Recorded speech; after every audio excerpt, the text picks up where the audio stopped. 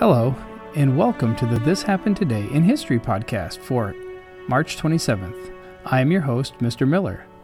This podcast will cover a number of topics that happened on this date in history. Please visit the podcast webpage at thishappenedtoday.buzzsprout.com. There you can download the notes page, which will help you organize the information as well as develop your own ideas on how these events change the world around us. If you're interested in hearing more, please consider subscribing so you will not miss out on what happens tomorrow in history. In 1964, an Alaskan earthquake, the strongest earthquake ever recorded in North America, struck Alaska's Prince William Sound. It's about 74 miles southeast of Anchorage.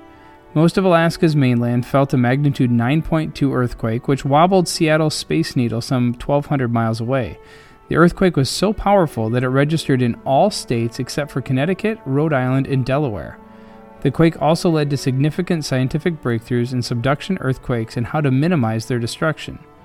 Eyewitnesses described hearing a crunching, grinding noise as the earth shook.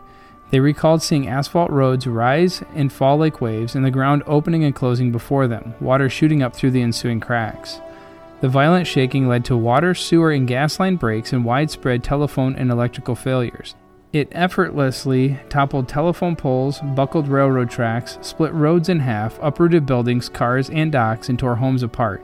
Seismic waves caused the earth to ring like a bell. As bad as the tremors were, the worst was yet to come. The earthquake triggered a swell of devastating tsunamis, landslides, and submarine slumps which caused massive property damage and loss of life. The death toll reached 131 people. 15 died during the initial tremors and the rest in the subsequent tsunamis and landslides. 4 minutes may not seem like a long time, but when it comes to earthquakes, it's an eternity, and tremors during the Great Alaska Earthquake of 1964 lasted at least 4 minutes. In 1980, after a week of small earthquakes below the area, an eruption of Mount St. Helens blasted a mushroom cloud over most of the state of Washington. Then 2 months later, catastrophically, Mount St. Helens erupted on May 18th. The first sign of activity at Mount St. Helens was in the spring of 1980 after a series of small earthquakes began on March 16th. After hundreds of additional earthquakes, steam explosions on March 27th blasted a crater through the volcano's summit ice cap. Within a week, the crater had grown to about 1,300 feet in diameter, and two giant crack systems crossed the entire summit area. By May 17th, more than 10,000 earthquakes had shaken the volcano, and the north flank had grown outward at least 450 feet to form a noticeable bulge. Such dramatic deformation of the volcano was strong evidence that molten rock, magma, had risen high into the volcano. In 2010, a computer hacker from Florida was sentenced to 20 years in prison for helping engineer one of the largest thefts of credit and debit cards numbers in U.S. history.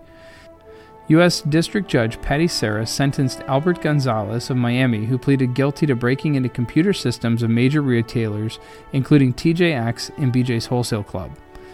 Prosecutors had sought 25 years for Gonzalez, saying he had victimized millions of people and cost companies, banks, and insurers nearly $200 million. His lawyer had argued Gonzalez should get no more than 15 years. He pleaded guilty the previous year in 3 separate hacking cases brought in Massachusetts, New Jersey, and New York. The latest hearing with the Massachusetts case, a second sentence on the Friday after this, was also in Boston, was going to deal with the others. His Boston attorney, Martin Weinberg, has said that the client was a self-taught computer genius, displayed behavior consistent with Asperger's syndrome, a form of autism. A defense psychiatrist report described Gonzalez as being socially awkward, an internet addict with an idiot savant-like genius for computers and information technology. Authorities said Gonzalez and 2 foreign co-defendants would drive past retailers with laptop computers, tapping into those with vulnerable wireless internet signals.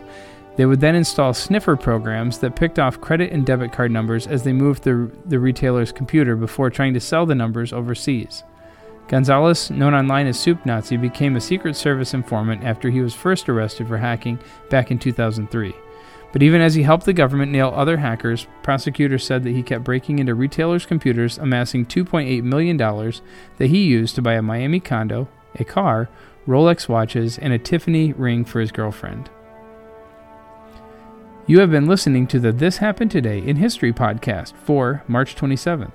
I thank you for listening, and I hope that you have enjoyed learning about historical events from the past.